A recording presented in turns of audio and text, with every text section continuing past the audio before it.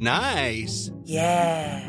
What you're hearing are the sounds of people everywhere putting on Bombas socks, underwear, and T-shirts made from absurdly soft materials that feel like plush clouds. Yeah, that plush. And the best part? For every item you purchase, Bombas donates another to someone facing homelessness. Bombas. Big comfort for everyone. Go to bombas.com/ACAST and use code ACAST for 20% off your first purchase. That's bombas.com/ACAST. Code ACAST. There's never been a faster or easier way to start your weight loss journey than with PlushCare. PlushCare accepts most insurance plans and gives you online access to board-certified physicians who can prescribe FDA-approved weight loss medications like Wegovy and Zepbound for those who qualify. Take charge of your health and speak with a board-certified physician about a weight loss plan that's right for you. Get started today at plushcare.com/weightloss. That's plushcare.com/weightloss. plushcare.com/weightloss.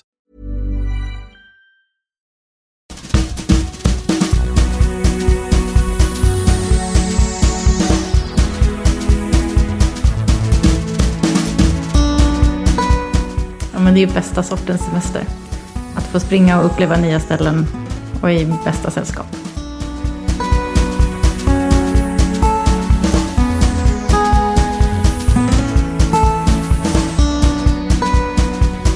Hej och välkommen till avsnitt 11 med temat flerdagars äventyr.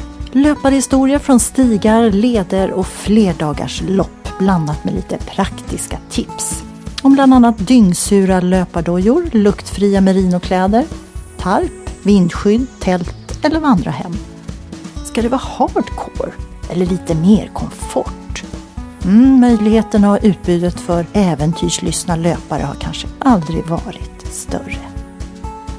Och löparna som snackar idag är Svante Holm, traillöpare, friluftsexpert och välbekant profil som butikschef hos AdNature på Söder i Stockholm. Kerstin Rosenqvist, meriterad trail- och ultralöpare, har tidigare bland annat tävlat för svenska ultralandslaget. Och Niklas Holmström, hennes partner och sambo, traillöpare och livsnjutarbloggare. Och vi börjar med flerdagarsloppet i England, Great Lakeland 3-Day Race. Totalt 130 kilometer och över 7000 höjdmeter där Kerstin och Niklas hedervärt placerade sig som 3 och 4 totalt. Kerstin som segrare i damklassen. Vilket egentligen mest var en kul bonus enligt dem själva. Och jag heter Agnete Dannenberg och du lyssnar på Löparsnack.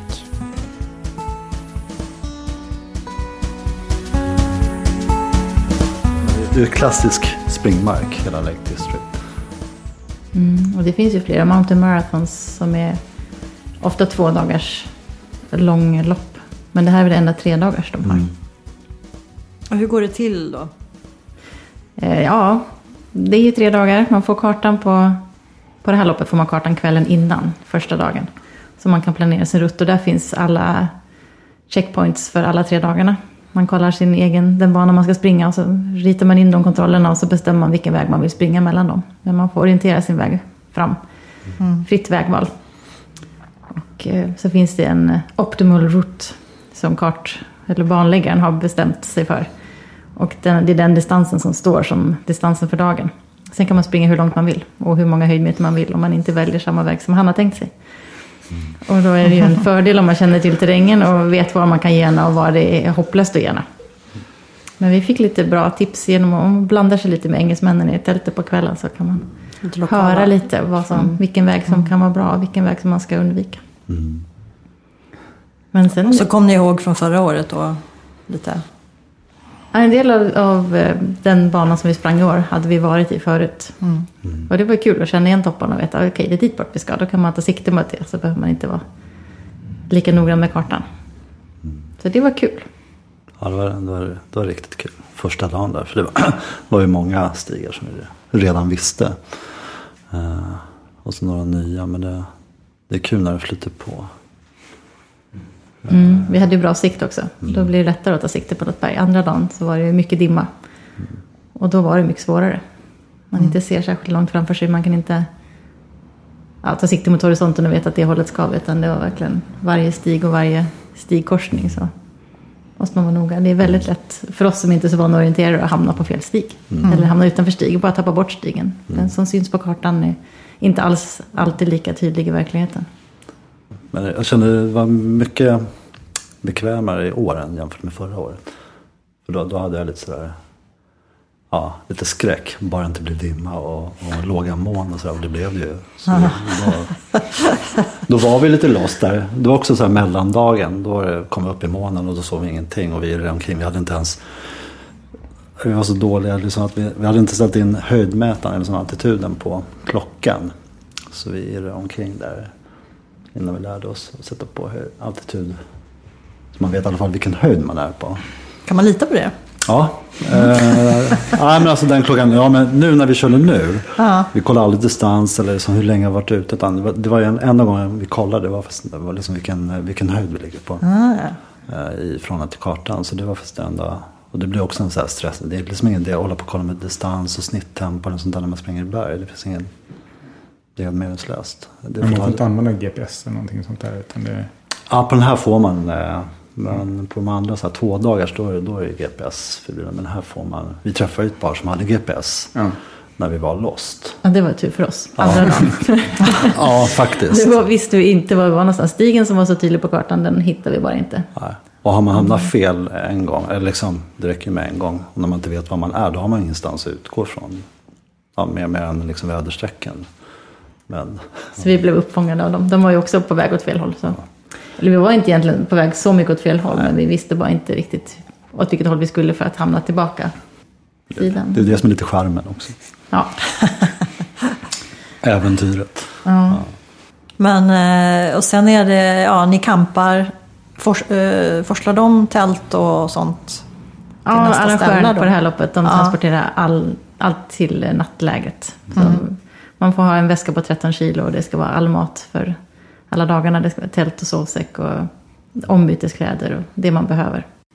Och sen så det man har på ryggen är bara ett ombyte och regntätt byxor, regntätt jacka och maten för dagen och säkerhetsbeaverbag. Så det är inte mycket packning alls. Jag tror att jag hade med vätskan 2,5 kilo. Du hade lite mer. Ja, alltid lite mer. För då måste ni ha all vätska, all mat. Alltså det finns... Vätska finns ju i bäckarna på vägen. Ja. Så det kan man lita på.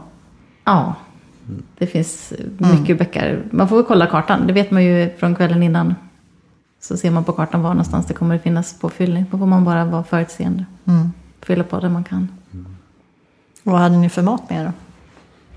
Ja, det var ju sån här energibars. Okej. Flapjack-varianten. Ja, precis. Och nötkräm. Standard. Ja, mycket energi och små förpackning. Ja. Och sen sen middagen, det är ju liksom vanlig sån här turmat, ril. Med olivolja och couscous. Och så brukar vi köra 2 middagar. Alltså 2 middagspåsar per kväll. För att få i sig. Det gäller att planera då. Noggrant innan liksom. Ja, det går ju inte att proviantera längs med vägen. Så att man måste ha med sig det man ska ha för de 3 dagarna. Men i det här loppet så bjuder arrangören på kaffe och te i obegränsade mängder. Och de som vill ha det så var det öl och cider också. Och någon sorts bakverk också varje dag när man kommer fram. Och ett stort tält där man kan sitta och äta och umgås på kvällarna. Ja, i år hade de ju så här en barista koffevagn också. Så man kunde köpa schysst latte och då så. Så det går liksom ingen nöd på en sådär. Nej, verkligen inte.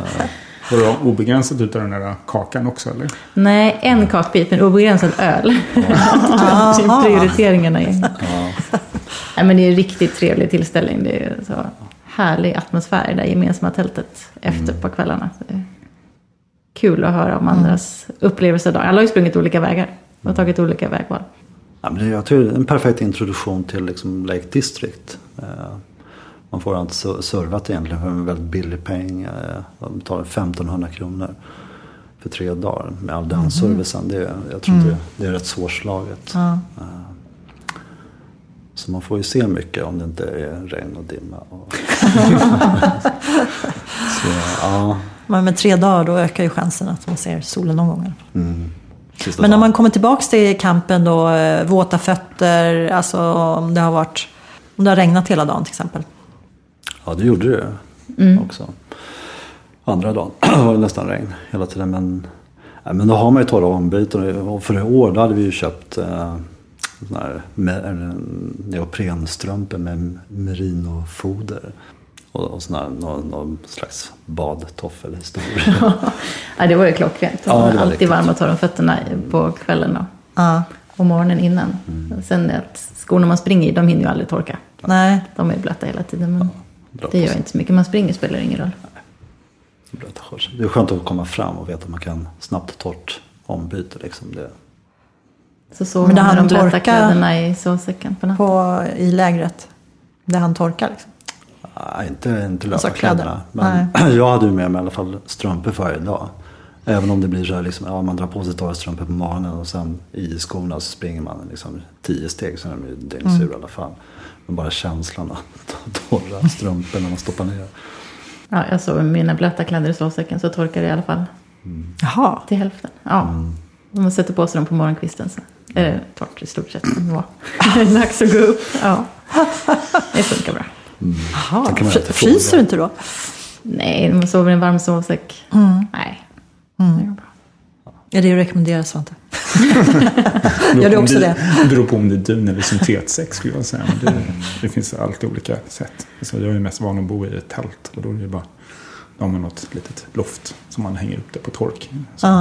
Så brukar jag alltid ha med mig en stearinljuslykta som jag tänder. Så. Väger typ ingenting, men den drar ut all fukt ur tältet så blir det dels varmare, så behöver man ta lika varm sovsäck. Och sen så hjälper det till att torka lite. Men oftast på sådana här flerdagsgrejer så får man ju bara leva med att som sagt var, är man torr på kvällen när man kommer fram, då är det ju fine liksom. Men under själva löpningen så sagt var, det spelar ingen roll.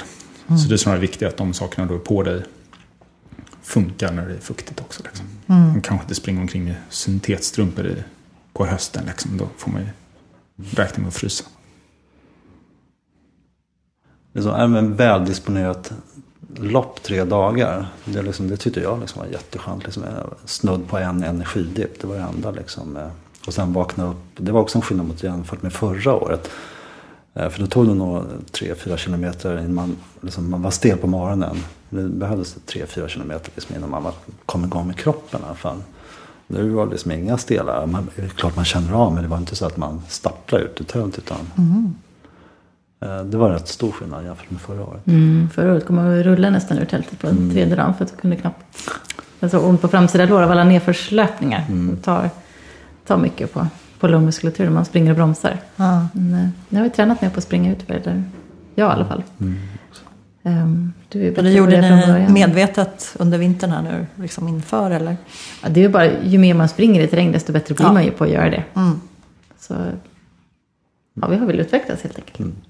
Men så var det inte den där stelheten som du sa. Det var ju bara att springa redan från första steg. Och det var jätteskönt. Det är skönt. Sen är väl jag kanske lite mer tävlingsinriktad än vad du är. Så jag tycker att det är lite kul. Ja. Och hamna och sen, överst på prispallen var det väl? Ja, men det är lite roligt. Och sen från första dagen när jag visste att jag ledde, så är det kul att hålla den. Man vet, okej, nu sprang vi om hon som var 2 idag igen. Då kan man ta det lugnt. Ja, det var tuffare förra året, men det var ju samma dam också. Ja, det var lite tätare. Då var det lite mer tävling. Liksom. Ja, men det är kul. Samtidigt så var det ju hon och hennes medlöpare som fångade upp oss när vi sprang fel. Aha. Så det är ju schysst.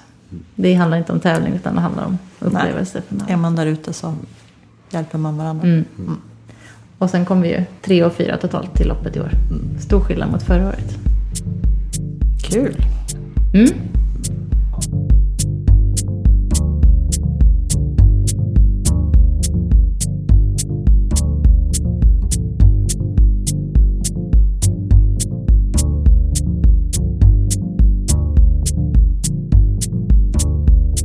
Men när började du, Kerstin, med flerdagars? Ja, springa hela dagen? Det var förra våren. Förra våren? Det var inför den här tävlingen förra året. Men jag insåg ju nu när jag tänkte tillbaka att jag gjorde ju faktiskt en träningsresa ett träningsföretag. Jag sprang 5 dagar längs Portugals sydkust. Och då var det mellan 4 och 5 mil per dag i 5 dagar i rad för några år sedan. Men då var det med transport av all packning och sen så bodde vi på hotell. Så det var lite annat. Ja. Men det var ju fortfarande fler dagars. Och hur kändes det då dag 3 liksom? Det gick väldigt lugnt till. Det var mycket gånginslag och det var, som du pratade om Svante, det var rätt skönt. Man stängde av klockan redan första dagen och insåg det är ingen idé att titta på den här. Det handlar inte om det, utan det ska bara vara. Och sen var det en avslappnad transport genom jättevackra landskap. Så det kändes bra då också. Men det var ju lite kul. Sen när jag och Niklas träffades så har jag insett att det här jag är uppvuxen mera ute i naturen. Men inte gjort det på väldigt många år. Och nu tillbaka ut i skogen och ut och tälta och ut på flera dagar. Så jag gillar det. Så det är en bonus med Niklas. Detsamma. Ja, så ni träffades på stigarna kan man säga, eller? Ja, men det var bokstavligt. Eller ja. Ja. Det var för att vi skulle springa det här loppet förra året. Som tyckte det kunde vara kul att träffas innan. Eller jag tyckte. Fick övertyga dig där också. Jag var inte sen i starten där. Jag fattar inte riktigt. Man har levt singel i 8 år så liksom tar ett tag innan man förstår vissa signaler. Ja. Men och Svante, dina flerdagars äventyr. Du har ju också några års erfarenhet vid det här laget. Ja, så. Men jag gillar det. Det är liksom, du frågade tidigare liksom om det är semester eller vad det är för någonting. Och det är för att jag tror att i mångas värld så alltså löpning innefattar ju så många olika saker. För en del är det ett sätt att gå ner i vikt och för andra är det för att bygga upp någon uthållighet och det är så många olika saker så därför kan det bli väldigt svårt att prata om det om man inte liksom först definierar sig, okej, men vilken slags löpning pratar du om? För om någon hör att man springer flera dagar på raken med tung packning och liksom, eller tummen, relativt tung packning så undrar de såklart vad man håller på med om de springer för att liksom för att gå ner i vikt, då är det väl kanske inte semester liksom, så. Men det är olika, det är lite skillnad om man springer med hög musik i lurarna liksom, och helst försöker placera sig någon annanstans liksom, då är det ett måste liksom, så. Men om man istället springer för att men som nu när jag till och med har slutat då med att använda klocka helt för att det känns inte intressant längre utan jag vill ju bara ut och springa och få känslan och liksom bli helt tömd så. Det är en helt annan femma liksom. Och det gäller också beroende på hur intensivt man springer, tänker jag. Alltså, springer du 5 kilometer det snabbaste du kan så lovar jag dig att om vi väntar inte en stund och pratar lite så kan du springa 5 kilometer jättesnabbt igen. Men har du sprungit 3 dagar lågintensivt med länge då är det svårt att starta igen. Då har du liksom tömt ut din batteri på ett helt annat sätt. Och det är en ganska härlig känsla. Så.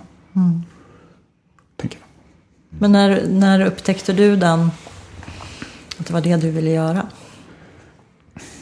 Alltså, man kan ju liksom efterhandskonstruera hur mycket man vill. Liksom, och så här, redan när jag var 3 så tänkte jag på det här. Och så.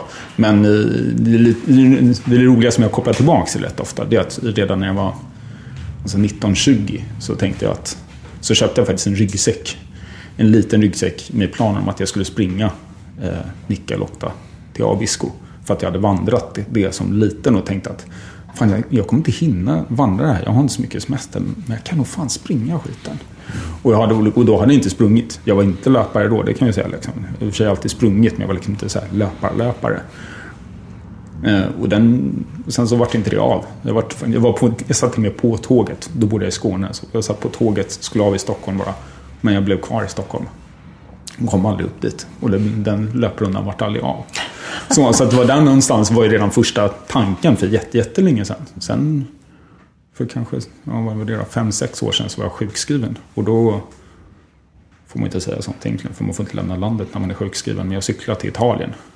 Och då var det också så här, var trött. Komma in i ett annat mode liksom, helt frånkopplad. Det här är ju det här är bra skit. Liksom. Så sen kom jag igång med löpningen och då insåg jag att jag sprang egentligen mycket för att bygga upp en mängd så att jag skulle orka bli så trött. För vissa springer ju för att kunna bli snabba. Jag springer egentligen för att kunna bli tillräckligt trött för att komma in i ett mode där jag känner och upplever någonting annat. Så att det spelar liksom ingen roll om jag springer snabbt eller långsamt eller vad jag gör, utan jag måste orka. Som du pratar om att man måste springa många timmar. Alltså det är ju känslan efter 8-9 timmar. Det är den man åt. Och är man inte tillräckligt tränad för att springa 8-9 timmar oavsett tempo, då kommer man aldrig till den känslan. Så. Och där är ju just den här flerdagarsgrejen nästan till en ännu bättre grej, för att det, som många säger, det hänger ihop. Så att även om du sover en natt och springer vidare nästa dag, så har kroppen egentligen inte tagit en vila. Så att du fortsätter ju på samma bana, och då kan du få bli ännu mer tömd. Då uppstår det ännu mer intressanta tankar. Så att för mig är det nyckeln faktiskt, att tömma mitt batteri så pass totalt. Men det är som en sån här klassisk, ett batteri som du stoppar en väckarklocka. När det är slut, då är det helt slut. För den har liksom gått på väldigt låg energi hela tiden. Så när den är slut, då är den helt slut. Och där någonstans, för mig i alla fall, uppstår något intressant. Det är ditt runners flow på något sätt. Ja, lite. Det är liksom det där tillståndet. Men det tillståndet där batteriet är väldigt, väldigt tömt. Liksom, så. För att alltså, om man stoppar in i någon så här högintensiv elprodukt eller någonting sånt. Batteriet går snabbt slut, men kollar du på det så har det egentligen massor med kraft kvar. Och det är liksom, det är inte där jag vill vara. Jag vill vara i tomma batteriet. Liksom. Ja, men jag ser att det låter ju konstigt som vi pratade lite här innan om liksom att löpning kan vara nedbrytande, och det är inte absolut, det här är inte nedbrytande, för det blir nedbrytande när du kör det så hårt intensivt, kan det vara nedbrytande för kroppen om man inte får vila ordentligt.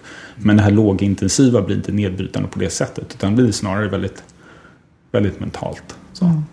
Och det tror jag att alla som springer långt kan säga, att det är inte många som springer med kroppen som motståndare, utan det är liksom hjärnan som är den största motståndaren där. Som man måste hålla i schack. Så. Räkna lyktstolpar eller vad fan som helst, beroende på vad man håller på med. Så.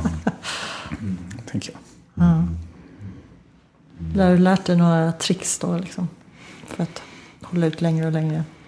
Ja, men jag tror alla löpare vet. Kommer ihåg, sprang, vad heter det? Bislett 24-hour indoor challenge. Så här knäpplopp när man springer under Bislett stadion i Oslo, så springer man på en dryga 500 meters bana i 24 timmar, och den som springer flest kokovarv vinner liksom.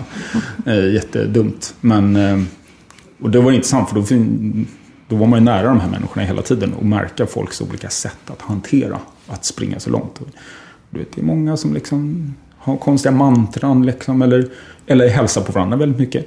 Vissa märker man hälsar på en hela tiden. Man tänkte, gud vad trevligt. Tills man upptäckte att de hälsar på alla, för det var deras grej att distrahera dem själva. Sådär. Det var fortfarande trevligt att bli hälsad på. Men det var, så att jag tror att alla har olika sätt. Jag brukar liksom bara räkna en bit bort. Och sen så, när jag är där så får jag dricka. Eller när jag är där så får jag göra det där. Och sen när jag kommer dit så, men när jag är där så får jag göra det där. Och sen så bara skjuter man på. Om man ska komma över tröskel där man är jättetrött, och man pratar om låga energinivåer och sånt där. Alltså när man ska ur det, då är det ju så här, lite till. Och så flyttar man lite till. Det var som att vara sin eget jobbiga syskon liksom.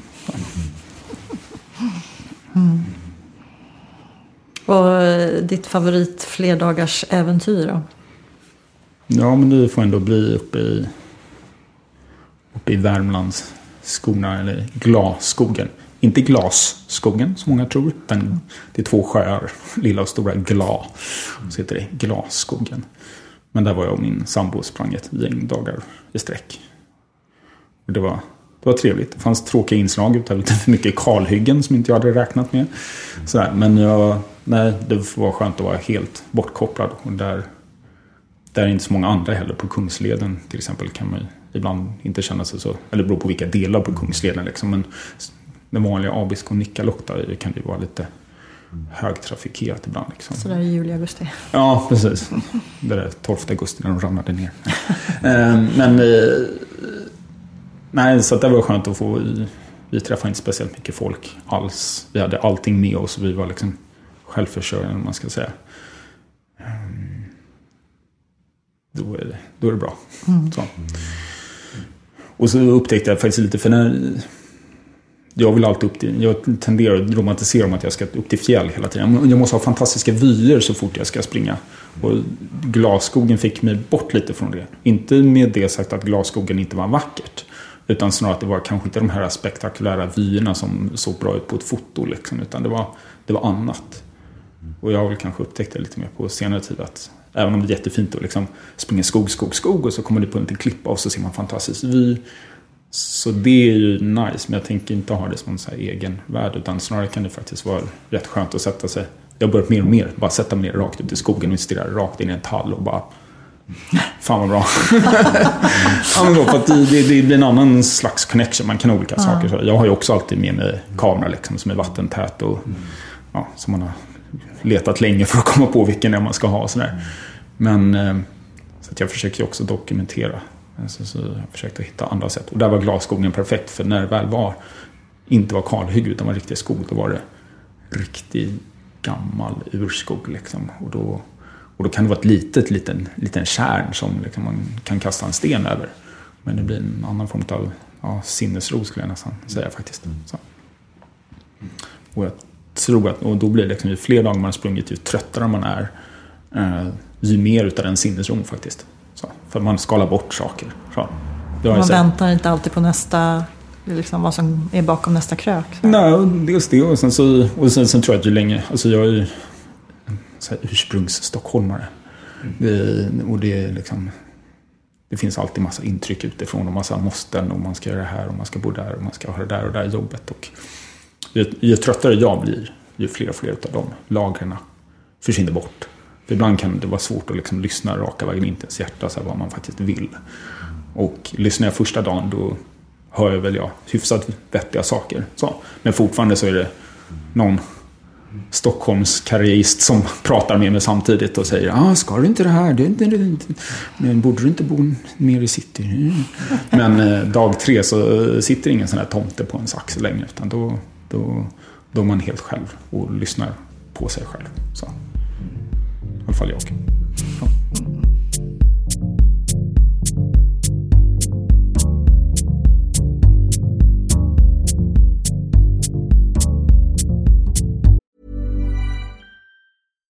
Hey, Dave. Yeah, Randy. Since we founded Bombas, we've always said our socks, underwear, and T-shirts are super soft. Any new ideas? Maybe sublimely soft. Or disgustingly cozy. Wait, what? I got it. Bombas. Absurdly comfortable essentials for yourself and for those facing homelessness. Because one purchased equals one donated. Wow, did we just write an ad? Yes. Bombas. Big comfort for everyone. Go to bombas.com/ACAST and use code ACAST for 20% off your first purchase. Quality sleep is essential. That's why the Sleep Number Smart Bed is designed for your ever-evolving sleep needs. Need a bed that's firmer or softer on either side? Helps you sleep at a comfortable temperature? Sleep Number Smart Beds let you individualize your comfort, so you sleep better together. JD Power ranks Sleep Number #1 in customer satisfaction with mattresses purchased in-store. And now save 40% on the Sleep Number Limited Edition Smart Bed for a limited time. For JD Power 2023 award information, visit jdpower.com/awards. Only at Sleep Number stores or sleepnumber.com. Many of us have those stubborn pounds that seem impossible to lose, no matter how good we eat or how hard we work out. My solution is PlushCare. PlushCare is a leading telehealth provider with doctors who are there for you day and night to partner with you in your weight loss journey. They can prescribe FDA-approved weight loss medications like Wegovy and Zepbound for those who qualify. Plus, they accept most insurance plans. To get started, visit plushcare.com/weightloss. That's plushcare.com/weightloss.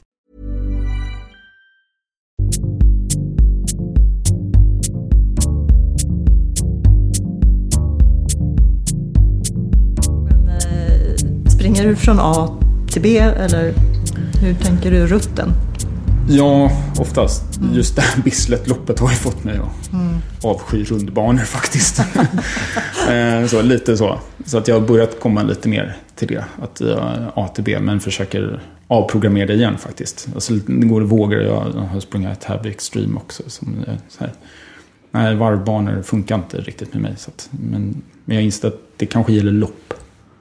Men det kan få, så att jag ska börja tänka om där. Jag har väldigt mycket A till B. Och det passar ju Sörmlandsleden, för det är oftast egentligen det enda sättet att ta sig framåt på Sörmlandsleden är ju att köra A till B.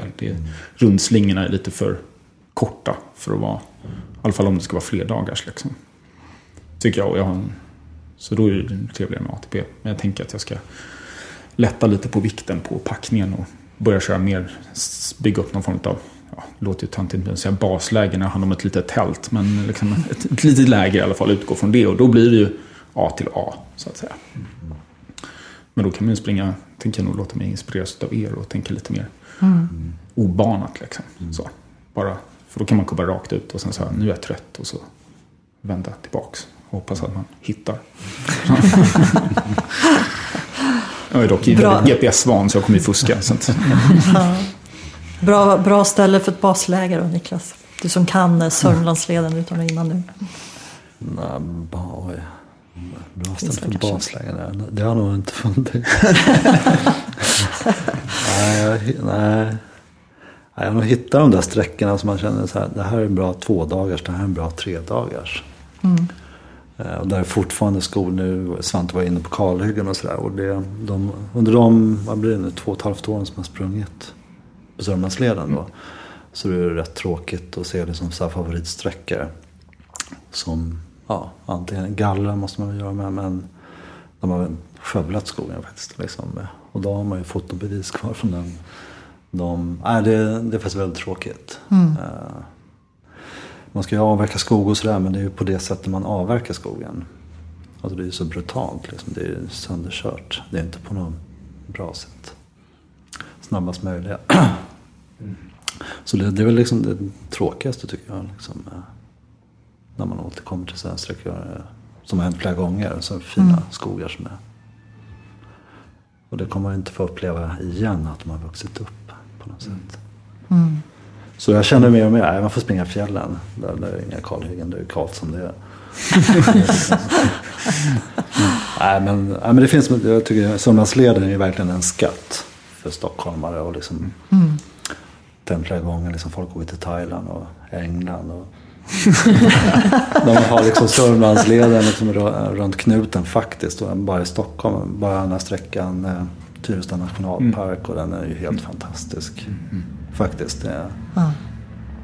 Och det är synd att inte SUM eller Sörmlands Ultramaraton kan gå igenom eller etapp 3 där. Just det. Man får inte tillåtelse att dra den sträckan.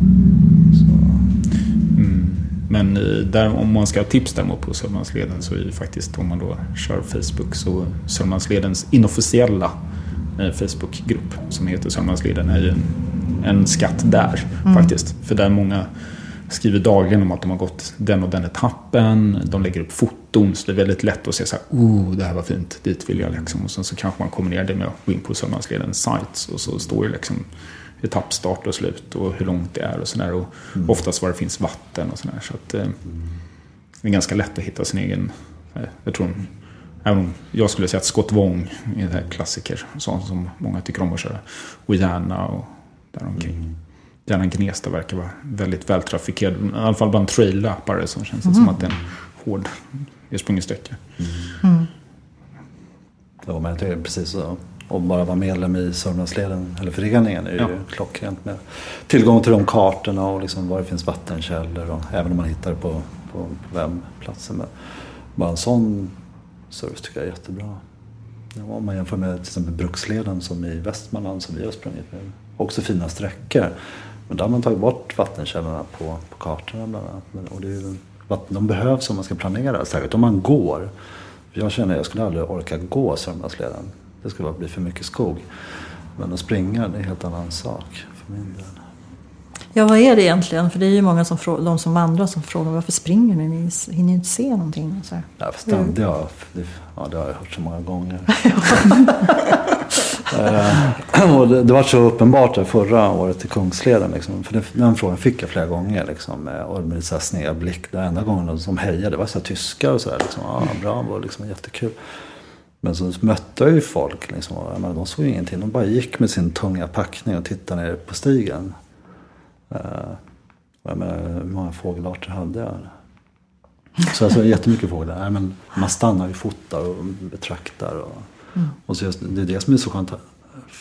Jag tänkte liksom, när man har så lätt packning, varför ska jag gå? Jag kan inte kunna springa. Så det är det som är charmen. Och jag tycker Sörmlandsleden, jag skulle nog inte orka gå igenom skogarna där. Faktiskt. Nej, det finns så många transportsträckor också som kanske faktiskt inte är så himla spännande alla gånger. Liksom. Så att då kan man vara skönt att bara få vända sig inåt och kubba igenom den. Och sen så kan man öppna upp sig när man kommer in i finare partier. Liksom, så att man kan ju ändra sig mentalt ut med vägen. Så. Precis. Men jag tycker alltså, det är som jag sa till Kungsleden, så jag har ju gått den klassiska sträckan hur många gånger som helst känns det som. Och det finns vissa, alltså klassiska Keronbacken som jag aldrig fattat liksom, vad är så speciellt med den. Jag vandrar förbi där 1000 gånger. Och det finns när jag har sprungit Swedish Alpine Ultra. Och man kommer dit och så bara stannar och tittar sig omkring. Och det är ju ståpäls liksom. Och det har aldrig hänt när jag vandrat förbi där. Men varje gång jag har sprungit förbi där. Så att jag tror att man hamnar på ett intressantare ställe som faktiskt gör att man uppskattar mer vad man är. Nu vandrar jag fortfarande så att jag tar inte bort det liksom. Men det är 2 väsensskilda saker. Och uppmärksamheten tycker jag nästan är högre om man springer. Man blir mottaglig på ett annat sätt, eller är det någonting du har tänkt på, Kerstin? Ja, det var länge sedan jag var ute och vandrade faktiskt. Det var när jag var liten. Nej, jag vet inte. Jag tycker det är bara härligt att kunna springa. Men känslan av att man bara orkar fortsätta och fortsätta. Det är härligt. Det kan man säkert uppleva som vandrare också. Men jag vet inte. Man använder kroppen mer liksom. Men det är ju den här tröttnaden kanske som du pratar om. Jag tror att man är lite avskalad sådär. Och som du säger, man tittar upp mer. Alltså faktiskt, alltså man kan titta upp mer för man har en lätt packning. Går med den där tunga packningen. Jag tycker att, och det beror på såklart vad man har för utrustning och sådär. Och det finns väl bättre packade personer som kan se sig omkring mer. Men många av dem man möter liksom, det ser rätt tungt ut. Så.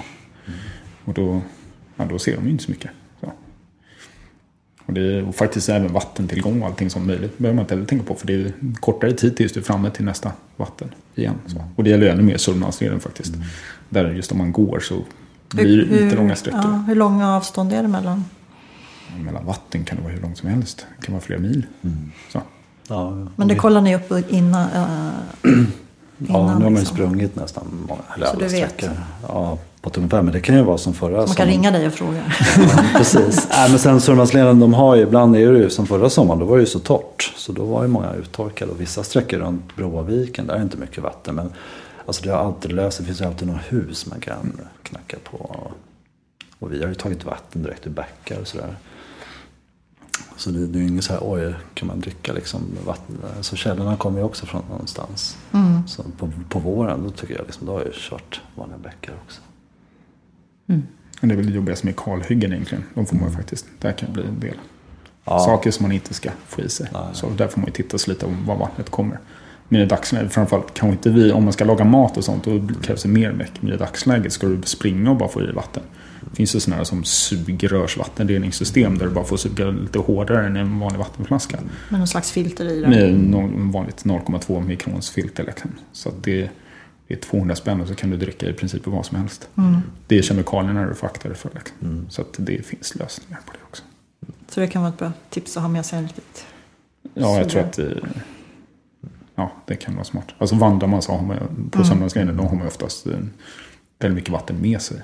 Det tar ju bort lite det roliga. Det blir ännu tyngre. Det blir ännu mer att stirra ner i backen faktiskt. Så. Men det är individuellt också hur mycket man dricker. Det är så olika. Ja.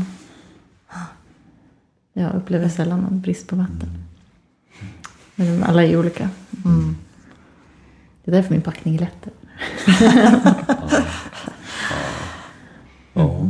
Men vad tips på vad man i alla fall bör ha med sig? Jag brukar oftast ta med mig liksom det som är egentligen obligatoriska i England. Alltså babybag och lite. Alltså första förband har jag alltid med mig. Och inte bara plåster, utan det är verkligen sax och förband och rengöring. Och det, liksom, det skulle jag aldrig åka utan. Vad som helst kan hända liksom. Så är det. Men sen är det liksom energi. Något förstärkningsplagg också ifall man ger illa sig och blir Precis. Blir stilla och måste vänta. Så det blir lite beroende på om man ska vara ute hela dagen eller om man ska lite kortare långpass på Sörmlandsleden.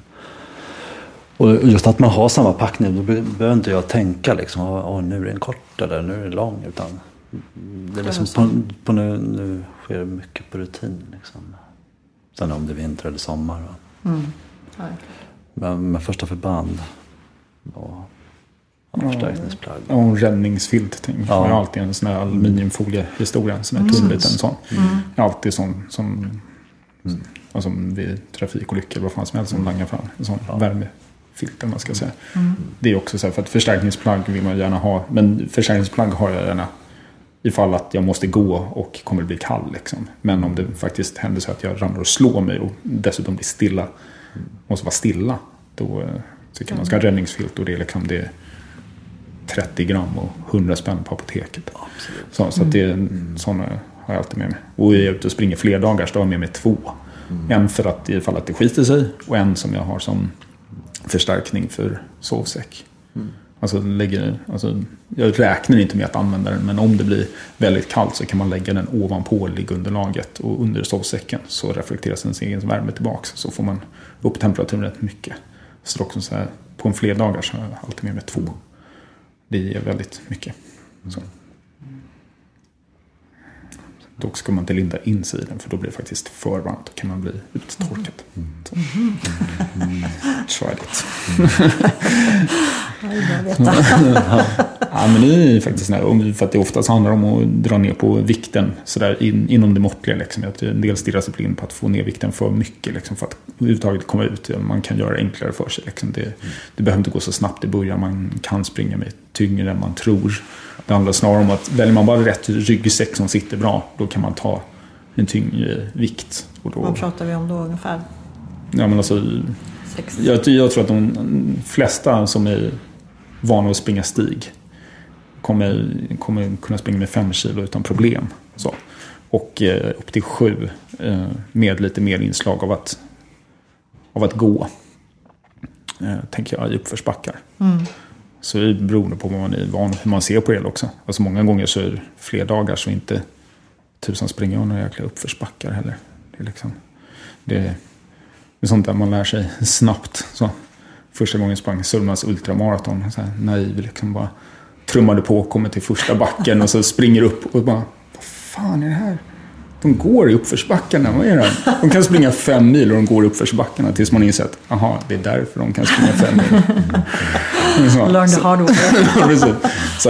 Så att ju mer vikten går upp på packningen, ju mindre kommer man kanske kunna springa. Men å andra sidan så kommer man ut istället för att man väntar på att liksom köpa allt det där jättelätta. Liksom. Så. Och då är det sådana enkla saker som att just veta att en räddningsfilt, okej, då kommer jag faktiskt vara ganska home safe även med en inte fullt så avancerad sovsäck, tänker jag. Och utnyttja de här vindskydden? Ja, det är ju bästa sättet att komma ut liksom, för att testa om man ens gillar det här. För att jag tror en del man kan ju säkert överromantisera också och tänka att men fan, springa flera dagar på Sörmlandsleden, det måste vara det bästa som finns. Och så gör man det och så upptäcker man att man typ är skiträdd för vildsvin och aldrig kommer våga sova ut igen. Så då är liksom är man rädd för vildsvin så är Sörmlandsleden sällan en bra grej, i alla fall om man ska sova ut i ett tält. Så. Och då kan det vara rätt bra men faktiskt vänja sig vid det uttaget. Och bara vänja sig vid ljuden som är ute i skogen om man nu ska sova ute liksom. Så då är vindskydden perfekta. Däremot kräver de lite faktiskt, det är inte lika varmt i ett vindskydd som det är ett tält. Ja. Så därför så får man ju tänka tjockare sovsäck. Men å andra sidan så slipper man tältet, så därför så kan sovsäcken få vara tyngre. Så att, och då kommer man ju faktiskt undan kanske med den sovsäck som man har för vanlig vandring eller någonting sådär. Då behöver man inte köpa en ny sovsäck bara för att testa. Utan då kan man köra vindskydden. Och Sörmlandsleden är ju så fint fixat så att på nästan alla ställen så finns ju vedlag och allt möjligt. Så det är liksom, jag har alltid med mig, det ingår i min baspackning också, tändstickor. För att ibland har jag faktiskt med mig någon metro eller någonting sånt där, så att jag ska kunna ha något lite papper för att göra upp en eld. Jag är ganska dålig på att göra upp eld. Så. Och de brukar vara lediga de här vindskydden, det är inte liksom... Alltså Tyresta sommartid och just Skottvång och Järna och sånt där, då får man ju räkna med att det är andra människor där liksom. Men det är ingen som kan paxa en sån och säga att det är vi som är här. Så att är man i en nödsituation så får man ju sova där oavsett. Liksom. Men det är ju trevligare att hitta. Men det är också en typisk bra fråga på såna här grupper. Sömnadsleden eller ringa kansliet och fråga liksom, vad som är bra ställen. Men det beror lite på när man är ute höst och vår. Då är det ju sällan någon annan människa ute. Liksom, så att och plats får man alltid. Det är som med loppen. Alla tar hand om varandra. Så. Men så blir det trevligt om man kan göra upp en eld. Så att, jag tror man ska nog satsa på att få lite komfortlöpningar ett par gånger utan att göra hardcore det första man gör. Liksom. Så liksom kommer man sova under en tarp det första man gör och liksom, om bara vildsvin som trummar förbi liksom, då kanske man lägger av med löpning helt. Så, lysande ögon. Ja. Så finns det varianter med vandra hem då? Eller en kombination kanske? Absolut. Ni har kört lite det finns rätt många. När man väljer de här flerdagarna då har vi alltid kört vandra hem eller bed and breakfast. Det finns ju många mysiga ställen. Ja, då bokar ni i förväg. Så det tycker jag har varit. Man hittar ju sina favoriter. Nu senast var det ju Vasskärr där i Skottvång som var otroligt service. Det var verkligen normalt lagar inte de mat åt sina gäster utan då får man gå till Skottvångs gruva och äta någon buffé eller sånt där. Om de har öppet, det bör man ju stämma av då. Men Kerstin och vi fick en 3-rätters där. Vi började med en laxmacka när vi kom fram. Sen 3-rätters och otroligt ett skönt par som bor där. Och jag menar liksom 300 kronor för sova med lakan och allting. Och så 250 kronor för maten. Eller 200 tror jag. Alla inne kläderna torka. Ja, men också det är liksom en upplevelse. Liksom, Ja, det var ett mysigt ställe också. Ja. Men i stora eller lilla Vasskärr eller vad är det? För det finns... Lilla Vasskärr. Lilla Vasskärr, Finns länken på din hemsida? Ja, och man kan ju söka på Lilla Vasskärr så hittar man ju. Ja, det var jättemysigt. Ja. Och då kommer man ju undan med lite lättare packning också. Med sig bed and breakfast då ingår ju lakan och handduk. Men bor man på andra hem så är det sidenlakan väger ju inte mycket jämfört med en sovsäck och tält. Och vi kör ju alltid liksom, vi har ju snygga regnkläder. Ja. Det är ju viktigt där med liksom, för det är liksom så här regnbyxor. Det är också så här, för det är ju alltid alla när vi är ute liksom. Regnbyxor har man med sig, men de är schyssta, de ser ju normala ut. Så man kan ju ha dem när man går på stan och sådär. Så det är ju som när vi var i England förra året en vecka. Vi hade ju bara en löparrygga med allting. Det var ju 4-5 kilo totalpackning för en vecka. Och vi sprang ju liksom varje dag. Men just att man kan ha lite kläder som man passar in lite. Alltså man smälter in bättre i läggdistrikten än vi gjorde på Arlanda. Men sen luktar man ju liksom på Ja, just det där. Det gäller att resa i rätt sällskap. Ja, precis. Det är alltid så här sanering efter de rummen vi har varit i. Så sumpdoften går aldrig ur. Liksom. Ja, det är bara ett par skor. Det är ju det som är den stora. Ja. Men det kommer jag ihåg också, just med Sörmlandslänen. Det var där jag lärde mig att springa liksom med blöta skor. Det tog emot. För mig var det så här riktigt så här primadonna, stötsade omkring på tuvorna. Jag kommer ihåg det första. Det var helt okej liksom.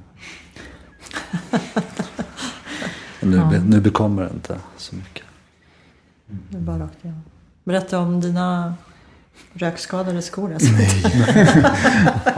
när vi var uppe där i glasskogen så min sambo tycker om att elda. Alltså det regnade i alla dagar i princip till och från.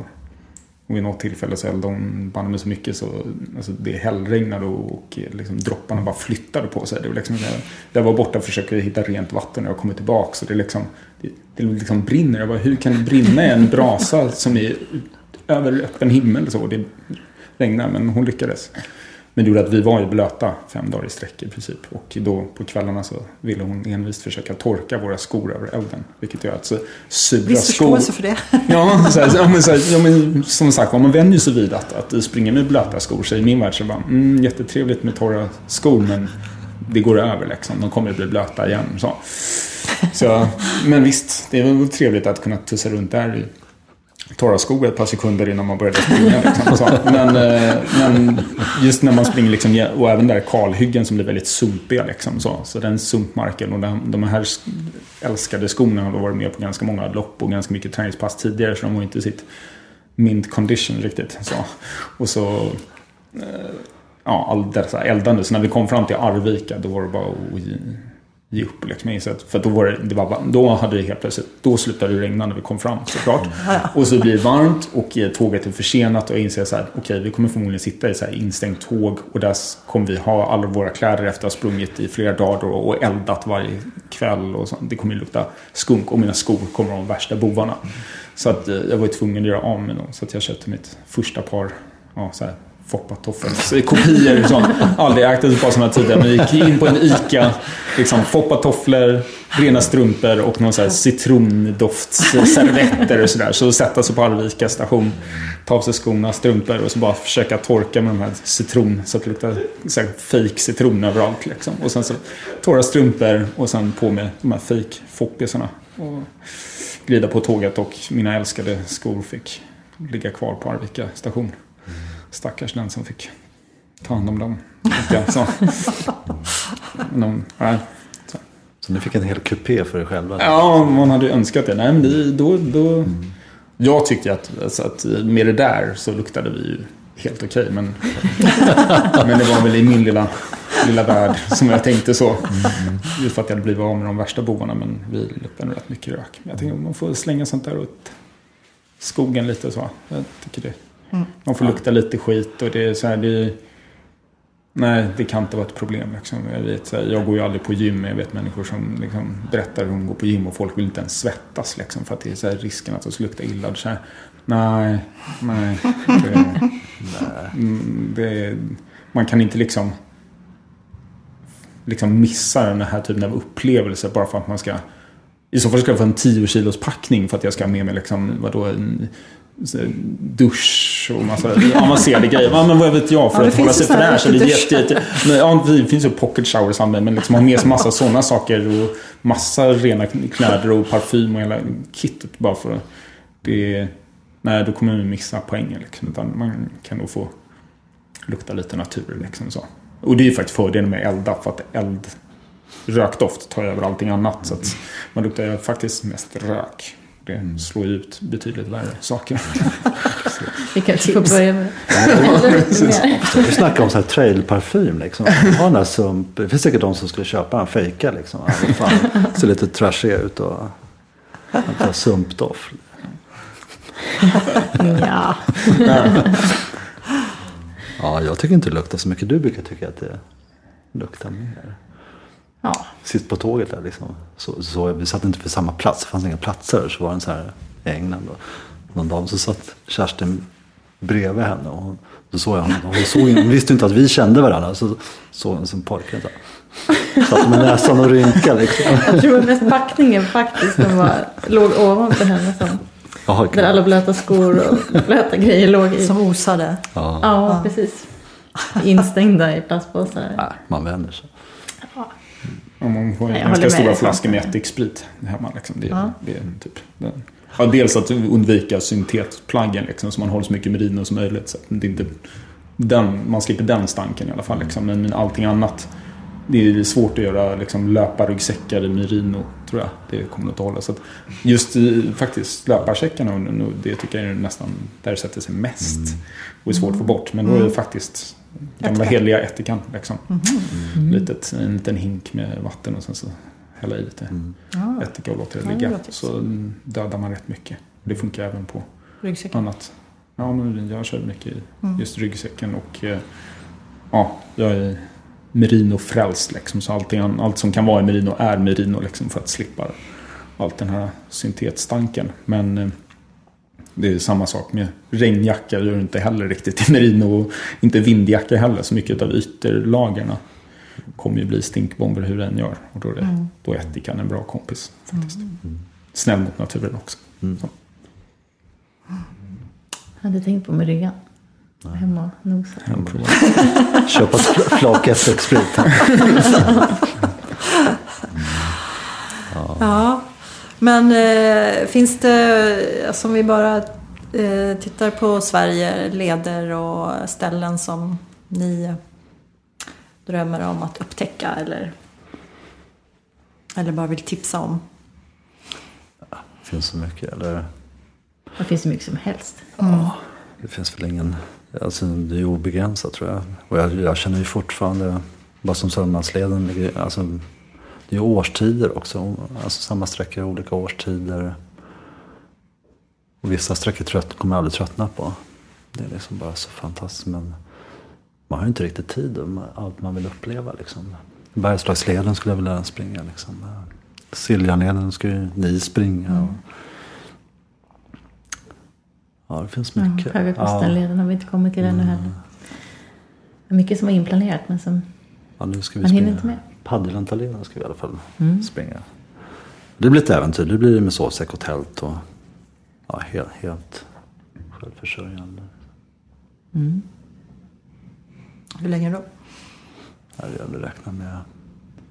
Vi har bara en vecka på oss. Ja, 5 dagar. Okay. Så det gäller att komma fram. Det blir ner till Kvikkjokk och sen upp till Saltolukta på Kungsleden helt enkelt. Men då är man ju fri. Då behöver man inte fundera på stugorna utan då kan man ju köra så länge det känns bra. Ja. Det kommer bli kul. Nej. Leder finns det hur mycket som helst. Ja. Och bor man i Stockholmstrakten så är ju Sörmlandsleden ypperligt. Är det något sånt där som... Nej, men absolut, jag håller med. Och framförallt nästan så åker man upp till fjälls. Då, är det liksom, då får ju en vandrare ut väldigt mycket utav lederna egentligen. Men som vi var inne på tidigare så är här omkring, eller liksom längre ner i Sverige, så får man ju nästan ut mer som löpare. Så att jag skulle säga flera vandringsleder runt omkring i Sverige som jag kanske tycker är så här. Jag vet inte om jag vill gå dem liksom, för att det är för långt mellan kickarna. Så egentligen blir mer optimala för löpning egentligen. Så att jag skulle säga som löpare har man betydligt mer att välja och vraka från än vad man har som vandrare så vill jag nästan automatiskt upp till fjällen. Så. Och vissa såklart. Klart att andra kan vara trevligt också, men det blir mer givande att åka upp till fjälls. Men löpning, då är det bara överallt. Det är, som vi pratar om här, jag vet han Saremba som skrev om skogen och sådär, att stockholmare inte har svårt att förstå att hur illa det är med den svenska skogen. Och det är just för att vi har en sån som Tyresta. Alltså vi åker till Tyresta så bara, men det kan inte vara något problem med den svenska skogen. Men det är för att de vackraste skogarna har vi så här liksom, jättenära. Så att det är bara att åka ut, och just Sörmlandsleden som är så extremt väl dokumenterad och extremt bra information, och liksom, det går att ta tunnelbana till Björkhagen liksom, så, eller pendeln ut ner. Ja, det är liksom ingenting för någon som då bor i Stockholm i alla fall. Så. Men motsvarande, det är lätt att sitta och prata om Sörmlandsleden här, men jag är helt övertygad om att det finns motsvarande leder överallt, utan egentligen bara ta fram en karta där man är. Alltså, jag har börjat gå in mer och mer på länsstyrelsernas sajter, och där står det alltid alla naturreservat och sånt in i det länet, och det är bara att välja och vraka. Och då kan man klicka upp liksom en karta så att den naturreservatet är markerat. Klickar man upp den som en stor karta, då är alla naturreservat markerade, och då ser man så att de är överallt. Så det handlar egentligen bara om att klicka upp en sån karta där man bor och så bara inse att det finns hur nära som helst. Det är aldrig speciellt långt bort. Den är viktigare nog faktiskt att bara prova på det. Så. Det tänker jag. Och jag tänker Sörmlandsleden, om man är inne på den är ju så välmarkerad. Det är liksom ingen risk att springa fel egentligen. Liksom man kan komma in på rundslingor och så, men jag tycker i början kom jag, och då hade jag kartor med mig, då drog jag ut dem liksom. Men sen insåg jag liksom att det behövs egentligen inte. Man kan ju kolla innan, men det är väl bra kanske ha med sig kartor, men framförallt att de är så väl underhållna liksom. Så alla de här frivilliga liksom etappansvar, de gör ju ett jättejobb.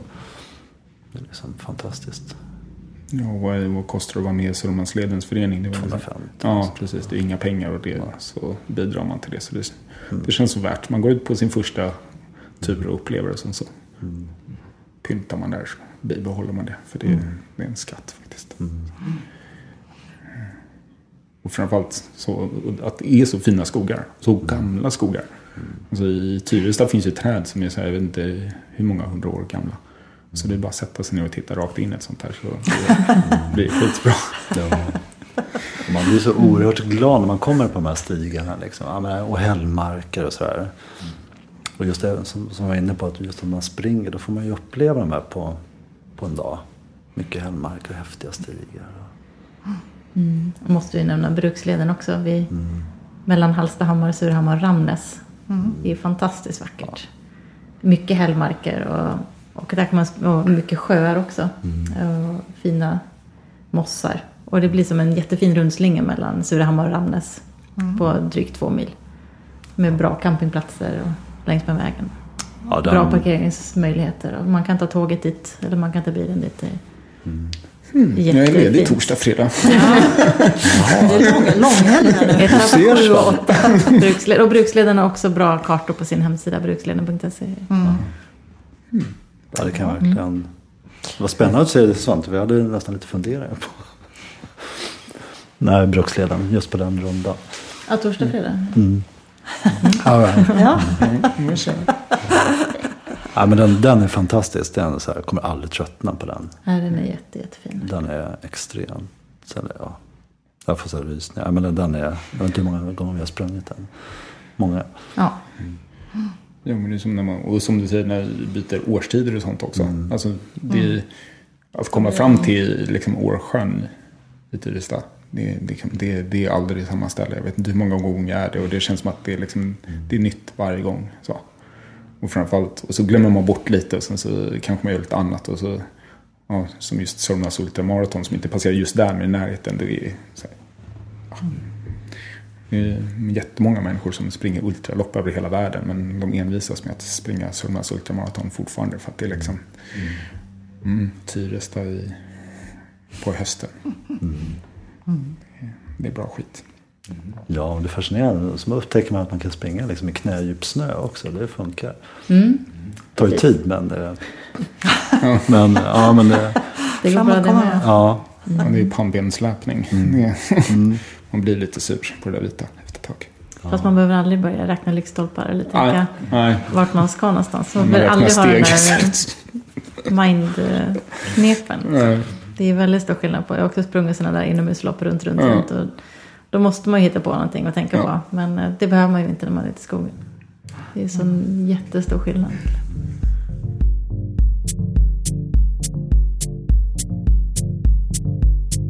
Stort tack till Kerstin, Niklas och Svante. Och till dig som lyssnar och som kanske redan börjat veckla ut kartor. Det kommer läggas ut show notes, länkar och info på Facebook-sidan. Så gå gärna in där och kolla och kommentera. Löparsnack är producerat av mig, Agnete Dannenberg. Musiken är komponerad av Edvard Dannenberg och han är också ljudtekniker. Fortsätt vara en springande medmänniska så hörs vi.